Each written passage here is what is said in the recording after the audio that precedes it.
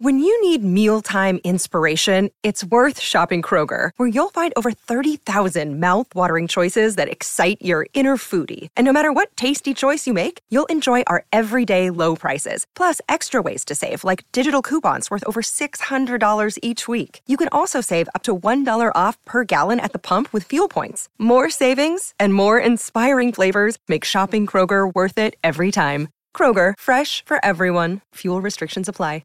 I had to go about it, write it out and find it myself. And there's some stories I can tell you.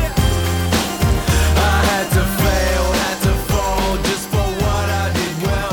And there's some stories I can tell you. This is the Final Word World Cup Daily, Day 5 at New Zealand, Netherlands, Orange and Black, Tigerland. Jeff Lemon and Adam Collins with you. Brought to you by Westfield, London, Westfield, Stratford City, more extra, less ordinary. Adam, please tell me all about this one-day international in the space of 30 seconds. All right, New Zealand batted. It wasn't a particularly fast start, far from it. They didn't score from the first 3 overs, and they got into the groove. Conway and then Ravindra, and they had the opener, Wu Young, make a half-century, 70 from memory. They had 6 scores between 30 and 70, which was the highest score on the day, 322. They benefited from 13 from the final ball. We'll explain that a little bit later on. New Zealand then were able to defend that comfortably, restricting the Netherlands to 223 all out deep into the reply. They won by 99 runs. And Santner, who hit 30-odd towards the end with the bat, picked up 5 wickets with the ball. Only New Zealand's second spinner to take a 5-wicket haul in a one-day international.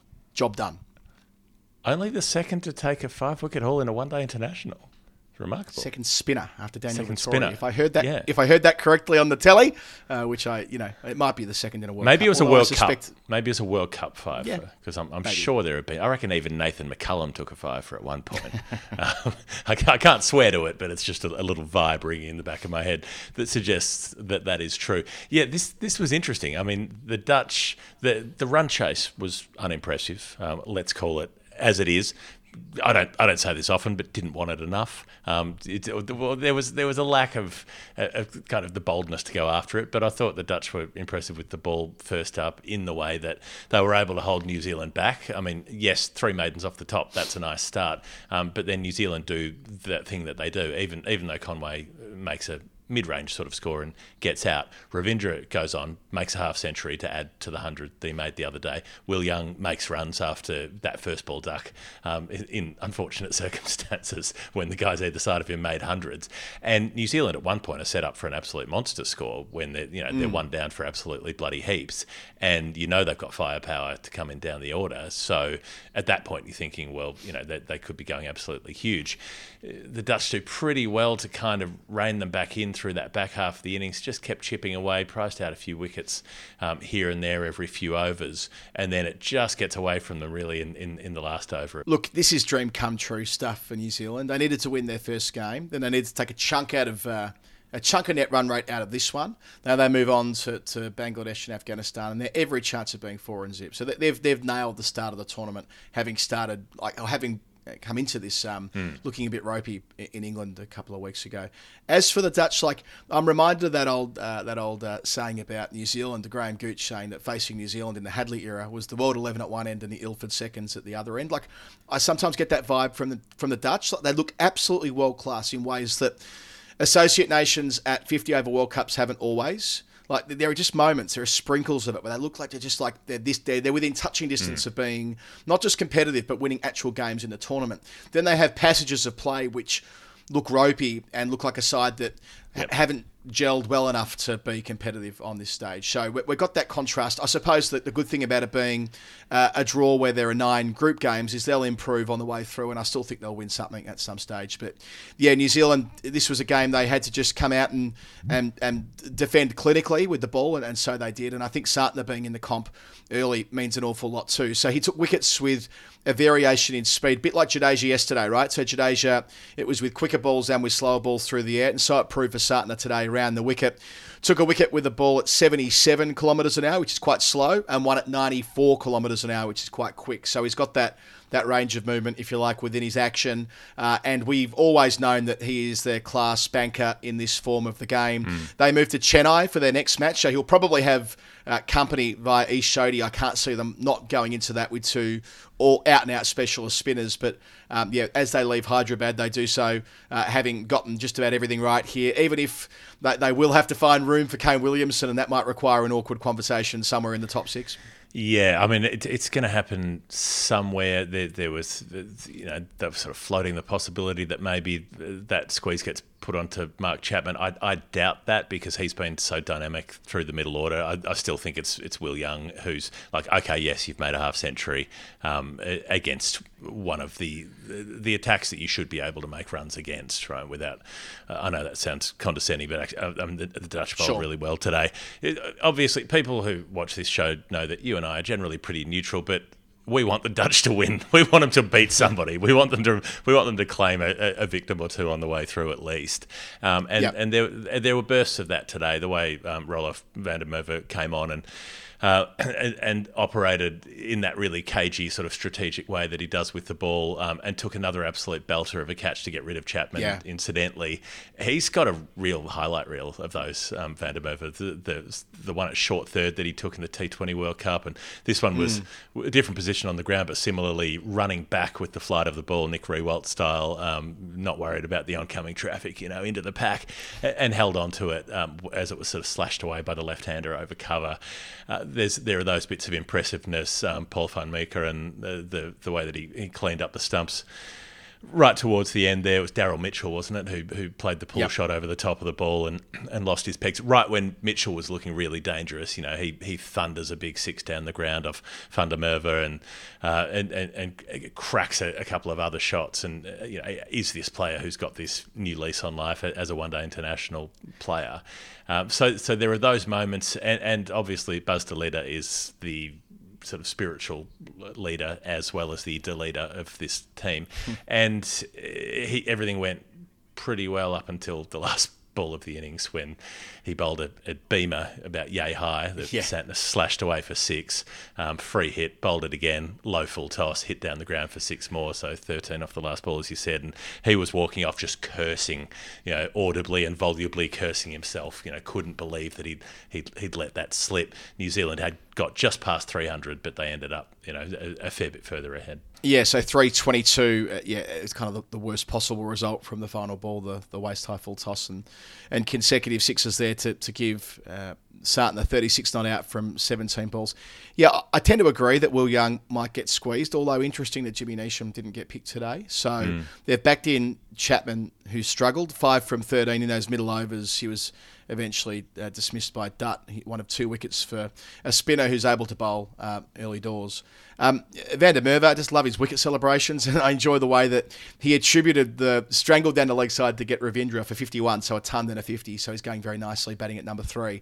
And to the fact that there was a misfield from the delivery that brought up the half-century out at deep mid-wicket, the ball went through the legs of Vikram Singh, and as a consequence of that, Ravindra was back on strike, and next ball edge down the leg side. Great take from Edwards, the captain and wicketkeeper, moving away to his right. That was superb stuff. So that's there are positives there for the Netherlands. They should have kept them inside 300 or there and thereabouts, but they just weren't in the chase, with the exception of Colin Ackerman, who has played so much high-level competitive cricket across the journey, making 69 there. But when he was dismissed, I think from memory it was 147 for 5 or something along those lines, and it was always going to be too much for them from that point on. So, the who makes way for Williamson, I still think it's probably Young, although, they'd want Chapman in form, right? They don't want to be carrying a guy whose eye means so much to his game. He's going to be the finisher, and for finishers, I know they can blow a bit hot and cold, but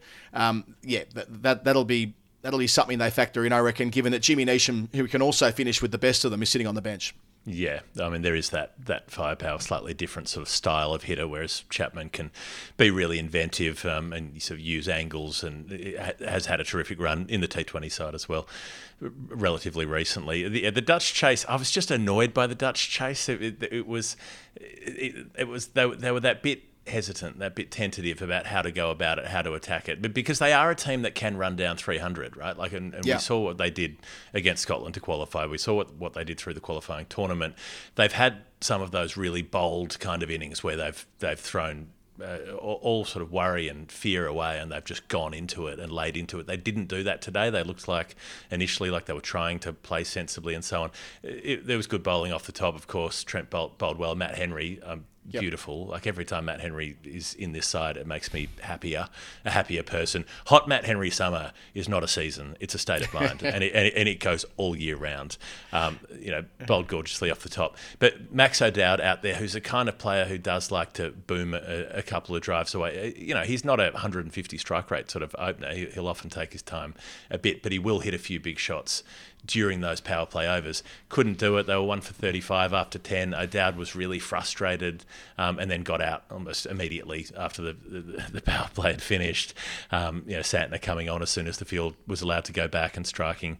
So, and from that point on, and Colin Ackerman, look, I've got a bit of beef with Colin Ackerman. He plays those sort of innings where he makes a nice score and it looks good on the scoreboard, but he doesn't push the issue, doesn't force the issue when it needs to be forced. And at the point where he was passing 50, they were so far behind that there was no way they were going to be able to get there unless Scott Edwards pulled an absolute miracle out of his ass. And it was like, okay, well, you could lose the game earlier if you pushed a bit harder, but you're kind of guaranteeing that you won't be able to win it later by failing to push earlier, if that makes any sense. No, what we're seeing in the tournament is a trend that teams are happy to go up broadly 5 and over for the first half and work on the basis that they'll catch up. We saw a lot of that in 2015, whereas in 2019 we saw teams go a bit harder at the start and try and take it more consistently through the 50 overs. So that's just a rhythm thing, I reckon. But yeah, they needed to go at 8.4 and over for the second half of their chase, and that was never going to happen. And Ackerman was one of 2 Dutch batters out for like kind of the reverse switch hit jobbies around the corner.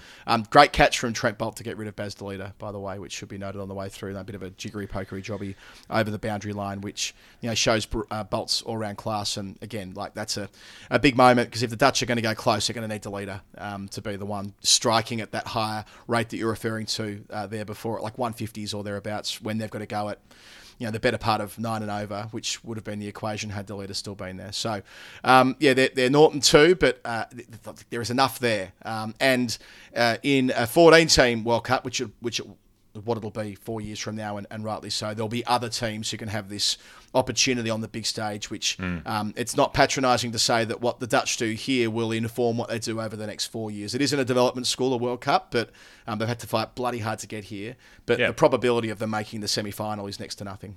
Yeah, I mean, they're in this tournament on merit because this tournament was expressly designed to make sure that they weren't there. They're not supposed to be here. That is not the ICC's plan for the Dutch to be showing up. But here they are, and they're sticking it up, everybody. So that's a happy sight to see. I think it's time to get to the Final Word Hall of Fame. It sure is, Jeff. The Final Word Hall of Fame is brought to you by Westfield London and Westfield Stratford City. Kids eat free. It's back. It's back at Westfield London, Westfield Stratford City at half-term. So if the action on the field has given you a hankering for some international cuisine, there's no better time to fill your tum. I said yesterday, fill your turn. I read it incorrectly. I read it, I'm like, what am I saying? Fill your tum. Fill your turn. When you said it yesterday, I heard it as eat kids free, which seems like, maybe at a mall for giants, that might be the thing. But probably everybody else don't do that. Not advised. Not happening at Westfield. There is no cannibalism at Westfield. I'm 100% confident in saying that. No, don't eat your kids, eat the rich. From family favourites like Bill's to the reimagined Indian street food of Bindas Eatery, there's more variety than Ravi Chandran Ashwin's seemingly endless bag of tricks. This is a great line here from Sharon. And with dozens of places for the whole family to skate, bowl, golf, bat and more, there's really no better place for a half-term day out than Westfield London or Westfield Stratford City. More extra, less ordinary. I am going to the skating. I'm going to with my coordination, I'm going to slash myself alive somehow, to the ice skating opening night. I'm taking the girls with me in a couple of weeks' time. So that's going to be my treat. Not quite half term with kids in nursery and so on, but still. The advertising's got to me, Jeff. I love it. Westfield, London, Westfield, Stratford City.